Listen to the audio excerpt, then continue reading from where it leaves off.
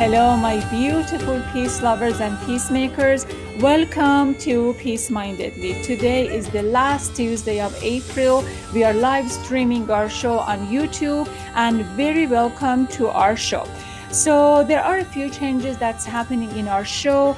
Later next week, we're going to explain all of those. But for now, we are super excited for today's show.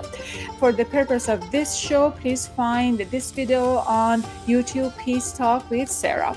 Today, we are talking about peace building and the effort to create a sustainable community after war, a sustainable community after war. The Front Lines of Peace, an insider's guide to changing the world, is an important book by Séverine Autesserre. I'm particularly very interested in this book because Séverine covers an issue that I care about tremendously.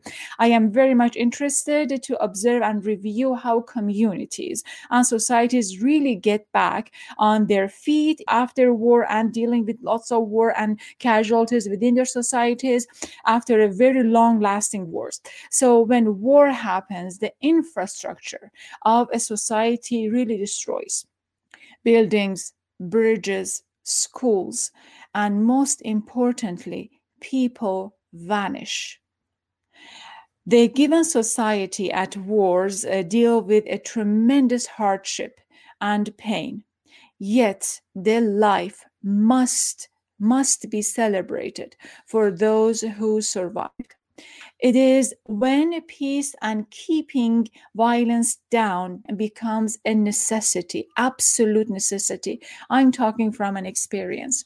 For today's show, we will talk about how people in different communities keep peace up and violence down. Séverine Autesserre is an award-winning author, peace builder, researcher, and professor of political science at Barnard College, Columbia University. Séverine has written other books, including Peaceland and The Trouble with the Congo. The Democratic Republic of the Congo is a nation that we have already discussed earlier on Peace Mindedly. On September of last year, we talked with Emmanuel Ntibonera, founder of Ntibonera Foundation and author of Congo Soul, How Once a Barefoot Refugee Delivered Hope, Faith, and 20,000 Pairs of Shoes. The issues that we are going to discuss here with Séverine is basically the personal story of Emmanuel and what happened to him and his family back in Congo. I had a fascinating conversation with Emmanuel. I'm sure that I'm going to have a fascinating conversation with Séverine today. So we are going to discuss her book, The Front Line of Peace. So I do have the book here with me. I mean, if the people can see the book, I just, I was just so enamored and so fascinated by the cover. So here we have a pencil with an eraser at the bottom, and then we have a drawing of a gun machine, and then the eraser basically has erased parts of this gun. I love to learn more about the cover. Okay, thank you so much, because can I tell you my favorite story from the book, which is actually the story that inspired the cover artist who designed the cover.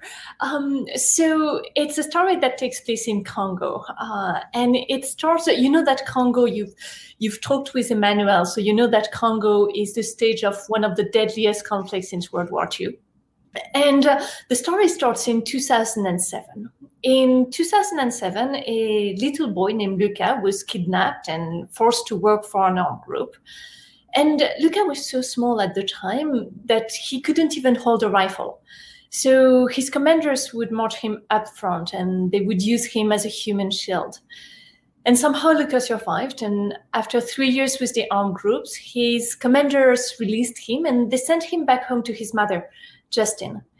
But Luca had trouble assimilating. He hated school. He was often hungry because his mom didn't have much money. And he still believed what his commanders had drilled into him, that the only way to survive was to use violence.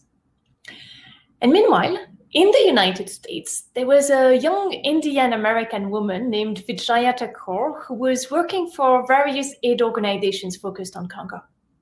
And Vijaya was growing very uncomfortable with her work because her colleagues used a traditional top-down approach to peace building. They relied on outsider skills and expertise.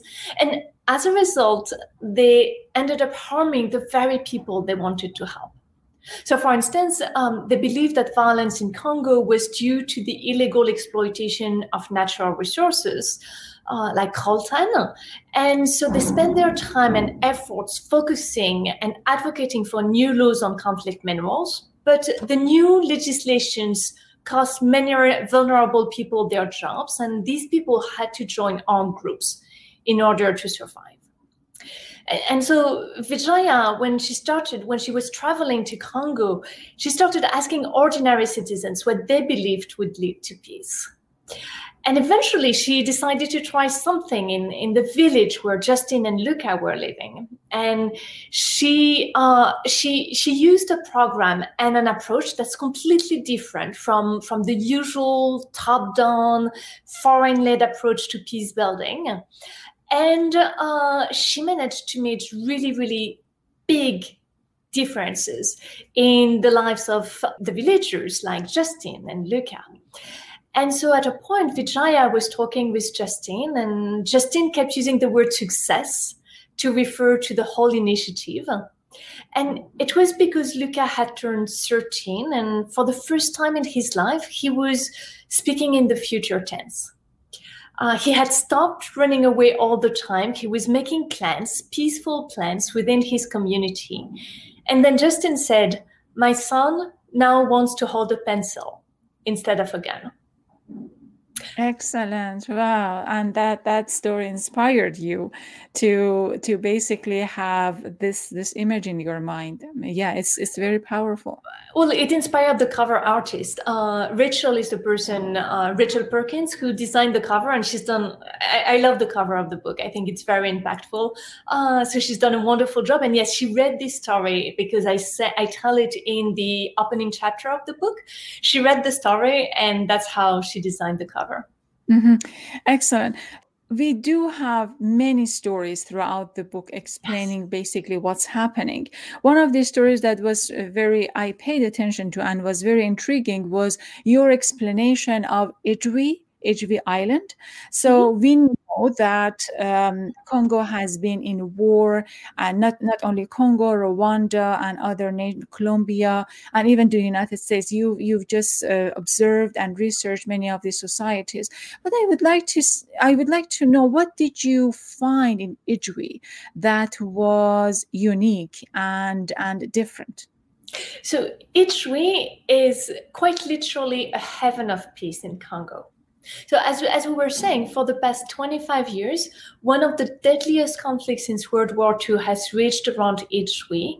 And despite the presence of one of the largest and most expensive peacekeeping missions in the world, several million people have died and hundreds continue to die every day.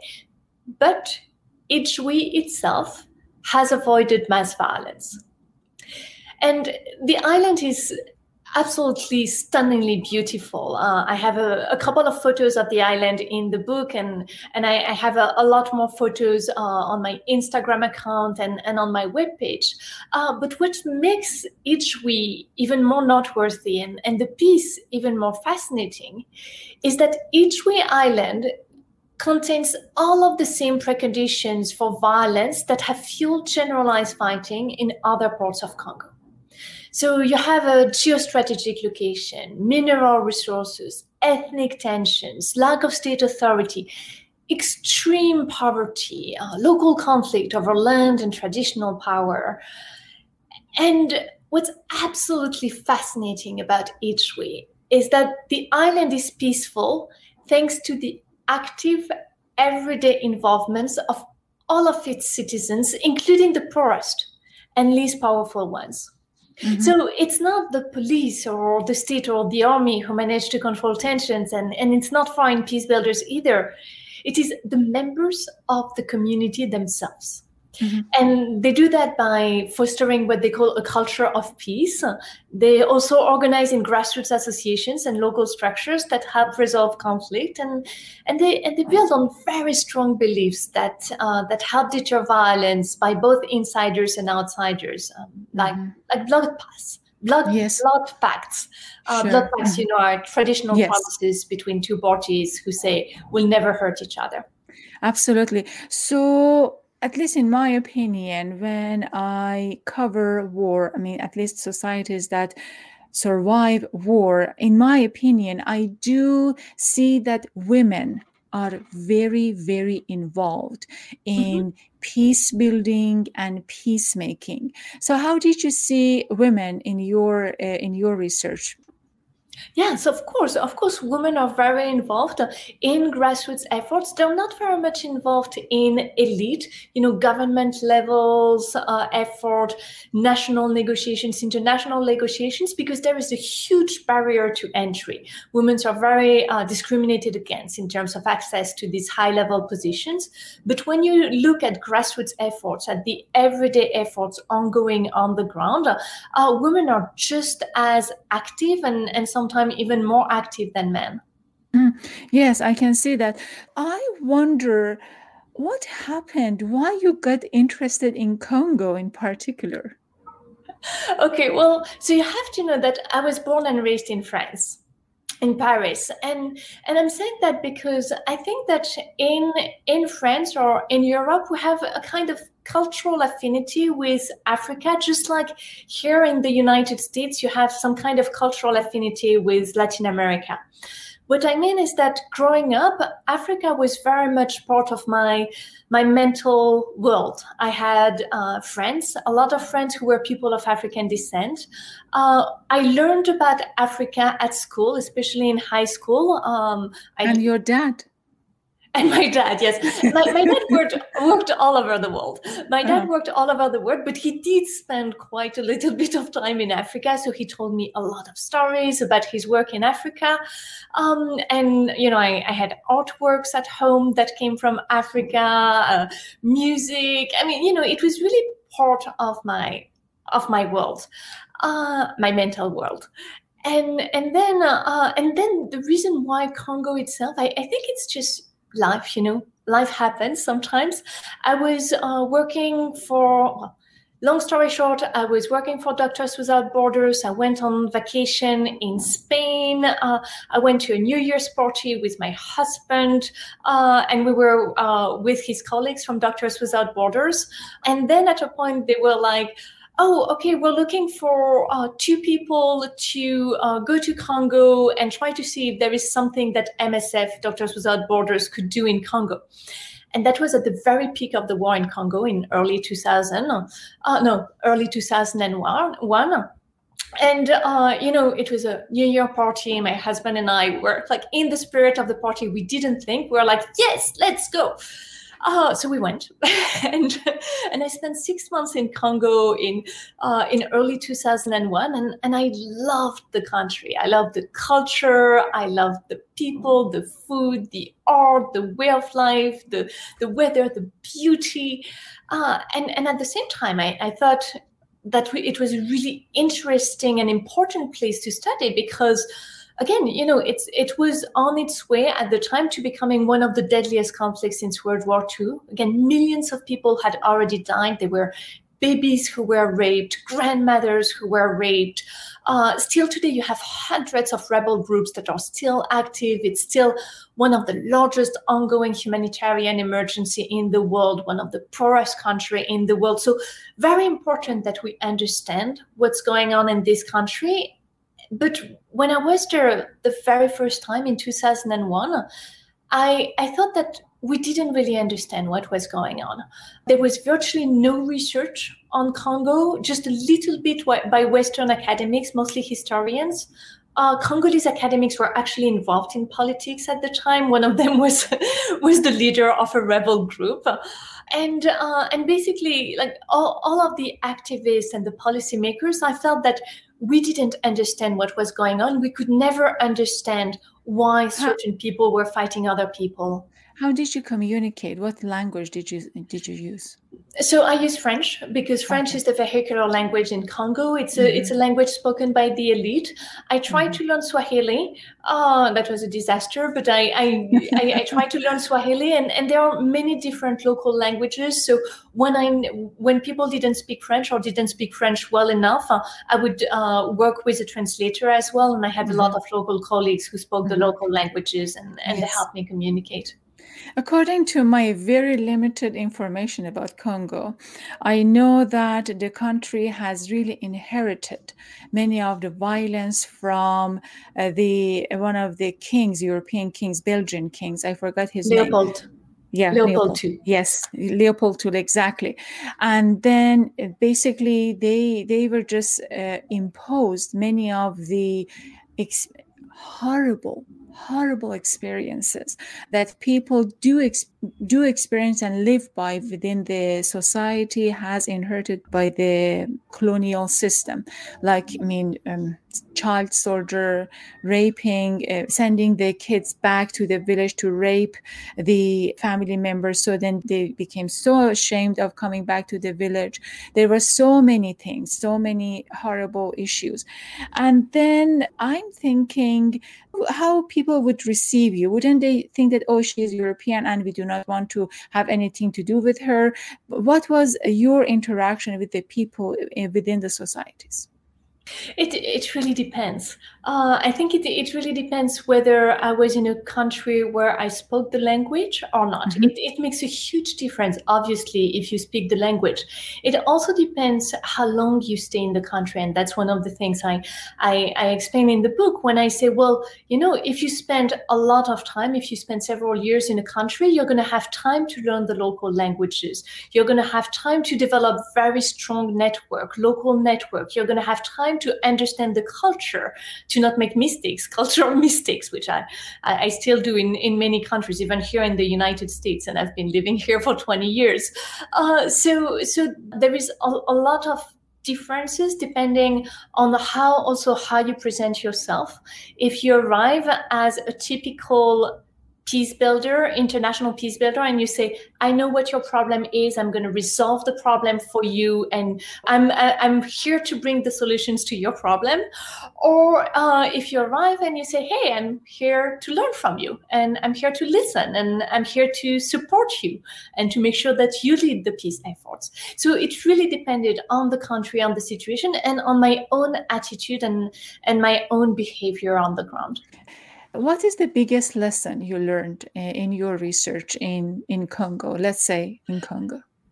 Well, I can tell you the biggest research I learned in my research in general, which is that we really have to change the way we build peace and we approach peace building, both at home, in the United States, or wherever people who are watching us are based, whether they're in Europe, in North America, in Latin America, wherever in the world, or whether we're talking about war zones. Because the way we usually build peace in war zones is really wrong. There are huge problems with our common approach to building peace. And I'm happy to talk more about that if you want. But the short story is that the result is that we often fail at building peace, and therefore violence continues in many places, at home and abroad. And you just have to look at the statistics. More than 1.5 billion people still live under the threat of violence, and you have still more than 50 active conflict zones around the world, 50 countries where you have active conflict zones around the world. So that's the first thing. Our common approach doesn't work.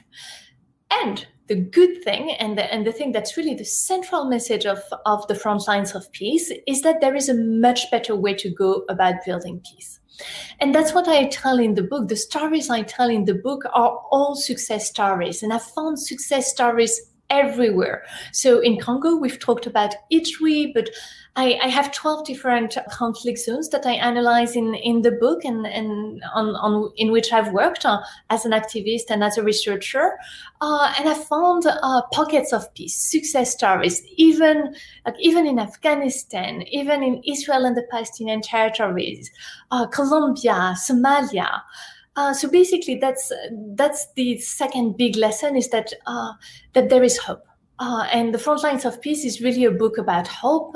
It's a book, you remember the subtitle? The subtitle is An Insider's Guide to Changing the World. Well, the insiders, it's us. It's you in your community, it's me in my community, it's everybody who's watching us in their community. And so that leads to the third big lesson, which is that all of us, we can really build peace. All of us, we can change the world. We are the insiders who can change the world. And if we follow the role models that I portray in the book, we can make a huge difference in our communities. Important, very important discussion, and what you said was very important. So here's a few things. First of all, I loved the book for one main reason, and that one main reason is, Mateen and I, we read lots of books, like books from scholars, books from activists, books from so many. This book is from a first-person point of view, so not only analyzes and evaluates societies and what's going on and so forth, but also it's from a point of view of a person who is living through and who is watching everything and trying to fill in the gap of what we do not understand. So in that regard, I think it's very important. And also, as you said, insiders, I do believe that we are a bit humble here of saying that we are all insiders. You are the insider of those societies that you researched, and nuts and bolts and criterias. But I love the idea that yes, we are insiders, and we can create change. We can create change for peace and for betterment of our life and the life of others. Very fascinating. So please stay put with me. You are watching Peace Mindedly, a podcast show featuring the finest peaceful bridge makers. You can find this episode and many other programs on goldtune.com, our website of peace journalism storytelling. Next week, we are talking with Yusra Imran, author of Hijab and Red Lipstick. On Thursday, we will send information about our conversation with Yusra via email. So if you would like to know what's going on with us and understand about our programs, understand about peace and the differences that we are trying to create within our society, please do sign up to our newsletter. For the following Tuesday, on May 11th, we will discuss the feminism look at the Quran, Muslims' holy book. We will talk with Professor Asma Barlas, author of Believing Women in Islam. Okay, bear with me. I always get this tongue twist of pronouncing this word. Believing Women in Islam, Unreading Patriarchal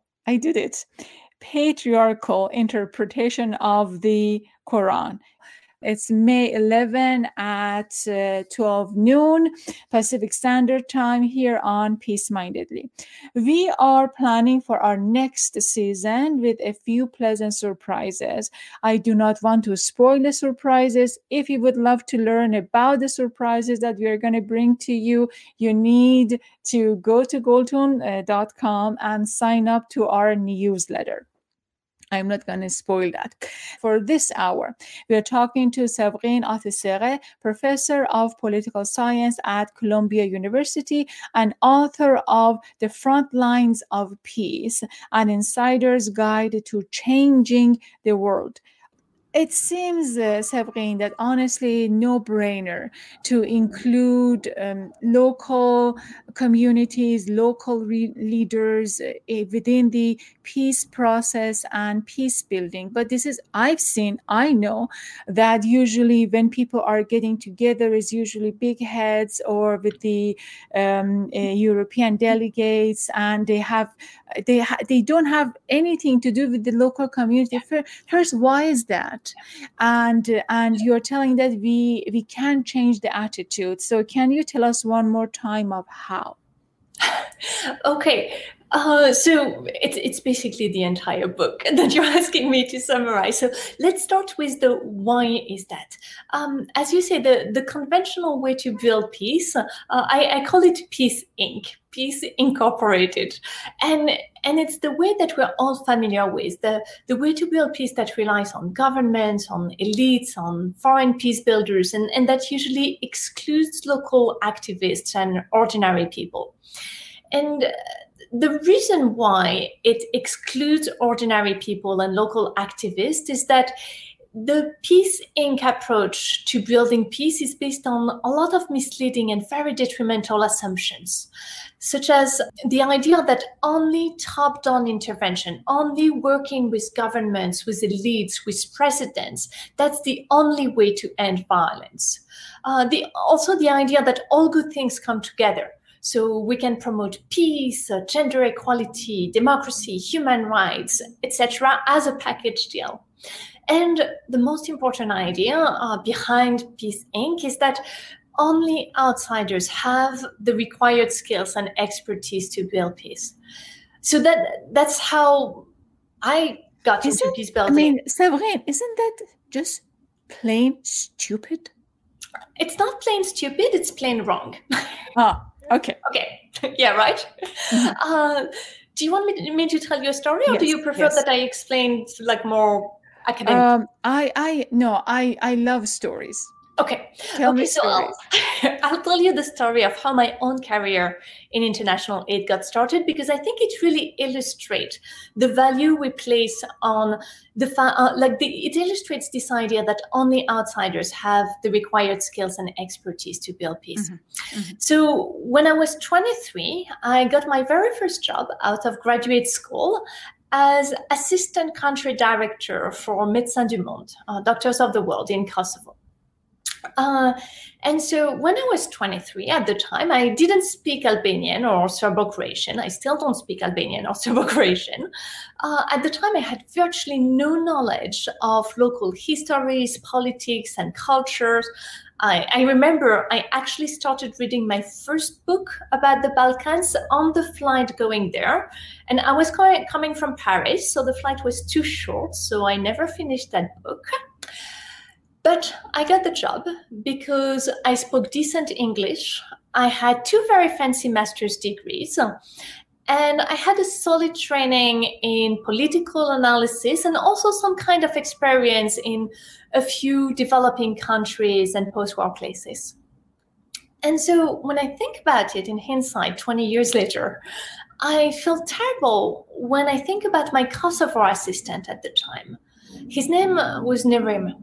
So Nerim had 20 years experience analyzing political, social, and economic issues. He had lived in Kosovo all his life. He was also much older and much wiser than I was. But I was the outsider, so I was in charge. And the thing is that I had never supervised anyone in my life before. I was 23.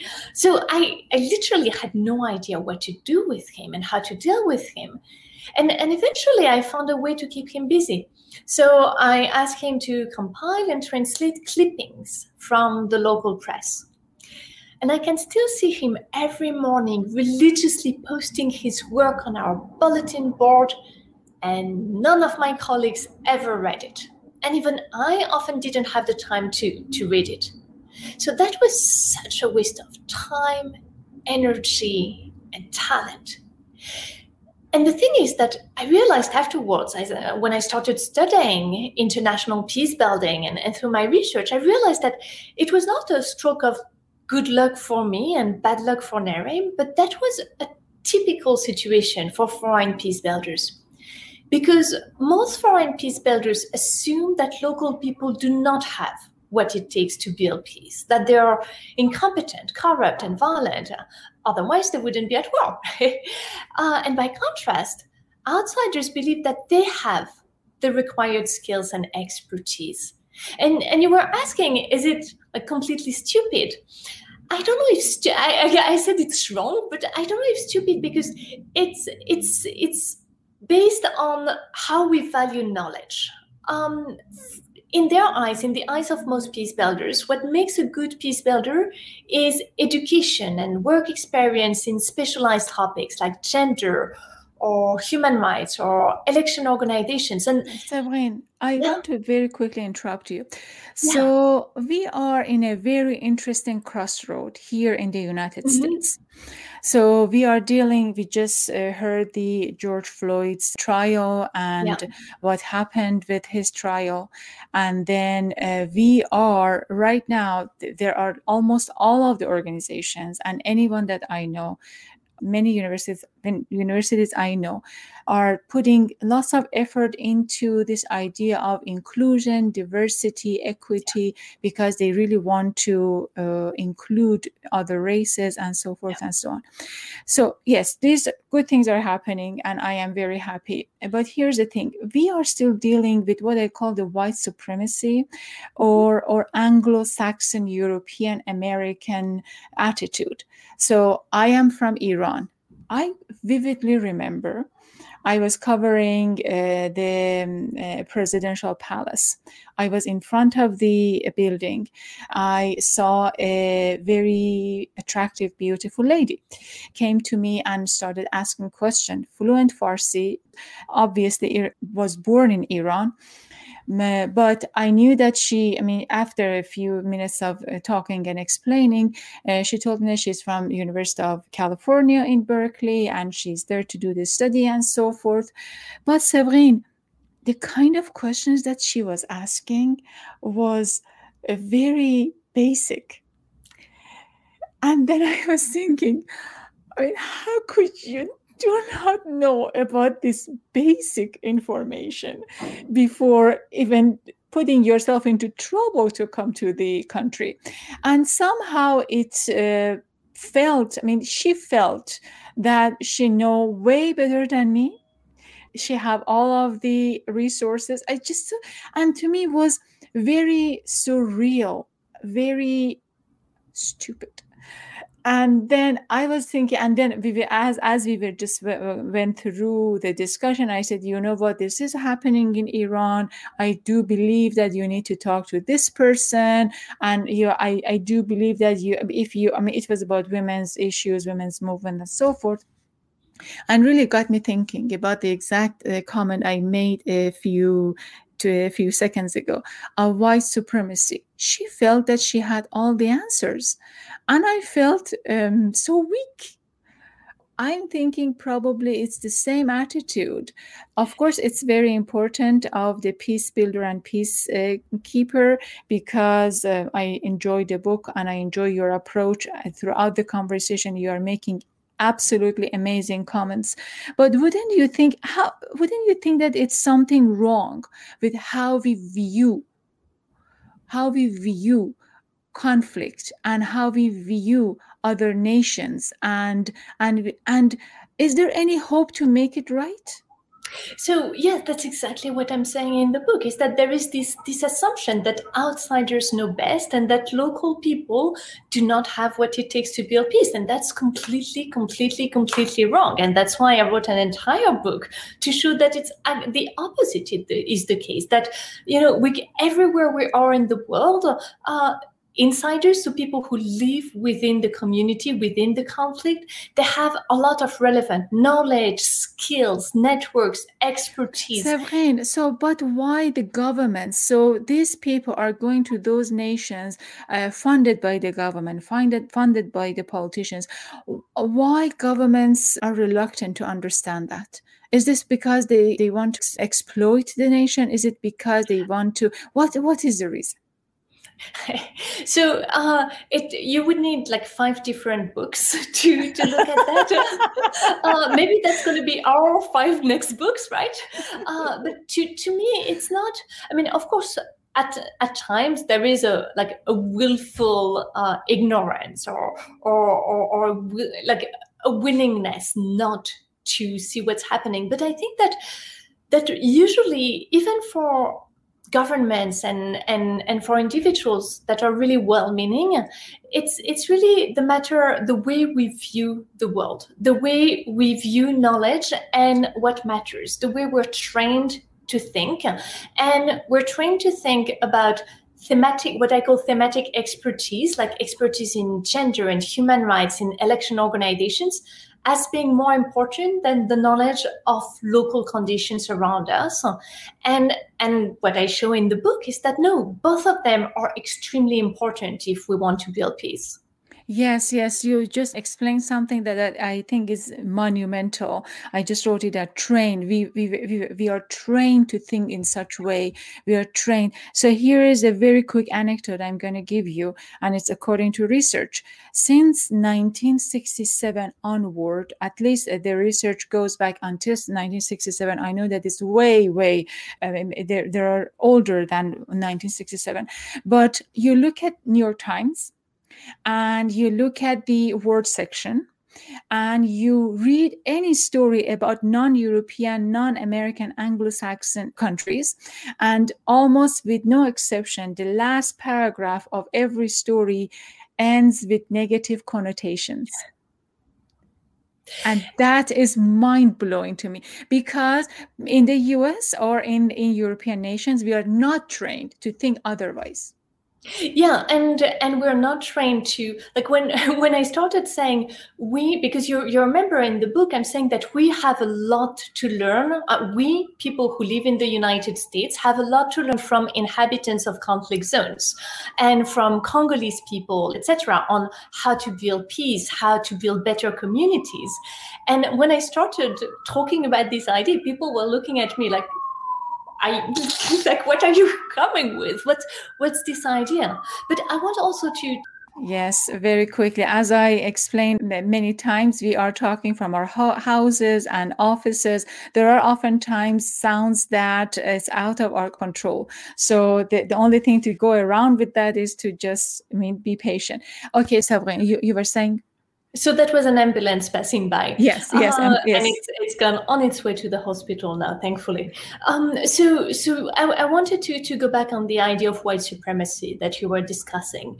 And to me, what I develop in the book and the lessons I've learned through my research are very close to what I read on how to be a good ally to communities of color in the United States, and how to help, as a white person, dismantle white supremacy or help dismantle white supremacy. And it's the idea of, like, as a white person, don't put yourself forward. Don't think that you know better. Don't think that you have the right theory, the right skills, the right expertise, that you can do everything yourself, but instead listen to people who are affected by the problems, follow their leads, make sure that you follow, you don't lead, that you respect what they're telling you, and that you really listen rather than just hearing, that you listen to what they have to say. And to me, that's the kind of advice that is as relevant when you're going to a conflict zone in Congo or in Colombia or in Israel and the Palestinian territories, as it is relevant when you're thinking about decreasing violence within our own communities in the United States. And when we look at the organizations that actually manage to have a positive impact on the ground and to really make the situation better within communities, well, in the United States, these are organizations that follow these principles, like Cure Violence, Live Free, Mothers Men Against Senseless Killings. I could go on and on. All of these organizations that don't put themselves forward, but that really rely on the leadership of the people affected by the problems. Excellent. The Front Lines of Peace, an Insider's Guide to Changing the World is the name of the book. And speaking of following, you can follow Sabrine. Okay, so I do have it here. Sabrine, ARA, SEVERINE. ARA on Twitter, and she's also active on Instagram. Goodreads are the best place to find Sabrine. Stay put with me. Welcome again to Peace Mindedly, the podcast showcasing some of the finest peaceful bridge makers in the world. We're live streaming on YouTube. Please find us under Peace Talk with Sarah is the name of our YouTube. And do check us out on goltun.com. For this hour, we talk with Sevgin Ateseghe, author of The Front Lines of Peace, an Insider's Guide to Changing the World.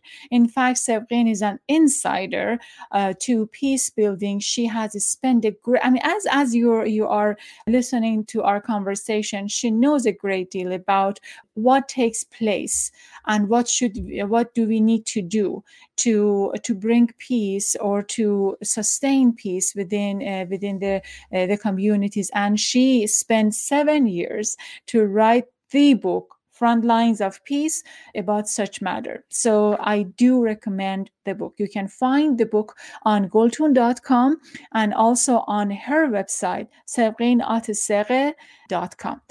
In her website, there are a wealth of information and resources about Congo, about the book, about her activism, about her scholarship, and lots of information that you can learn and enjoy. You know the deal for our show. At the end of every program, we ask our guests to share a story, a statement, a prayer, passage from the book, anything, something meaningful about peace, about kindness and compassion. And I'm going to leave it to Sevgin to share with us what she would like to share with us about peace, kindness, and compassion. Okay, so I'm going to tell you about the 3 things that most surprised me when I was researching the front lines of peace. And the 3 things that I found that to me are still mind-blowing. The first one is that there are pockets of peace even in the middle of the most violent war zones. I didn't think that I would find them, but I did. I found we've talked about Ituri, the island of Ituri in Congo. We haven't talked much about Somaliland, this autonomous region in the north of Somalia. But there is Somaliland, there is a village in Israel and the Palestinian territories that has been founded just to show that Israeli and Palestinian people can live in peace together. So first thing, there are pockets of peace even in the midst of the most violent war zones. The second thing is that ordinary individuals have a lot more power than we believe, usually, to decrease violence. And again, we've talked about that a lot during the show today. And the third point is that there is an alternative to the current way we build peace. And we've talked about this alternative, and I talk about it extensively in my book. And this alternative way we build peace, to build peace, works much better than the standard approach, and it can help us not only end violence in war zones around the world, but also decrease violence around us in our own communities. And we can learn about all of those on the Front Lines of Peace, an Insider's Guide to Changing the World. Okay, I'm bringing Mateen to our studio. Thank you very much. We learned a great deal. We do recommend the book and find the book on goltun.com, on sevginateseghe.com, and many other places. Thank you. Khuda Hafiz. Mateen, did you want to say anything? I just wanted to thank Sevgin. It was great to talk. Thank you so much, Martin. Thank you so much, Sarah. Thank you for having me on your show, and thank you for the wonderful discussion today. Yes, absolutely. Khuda Hafiz.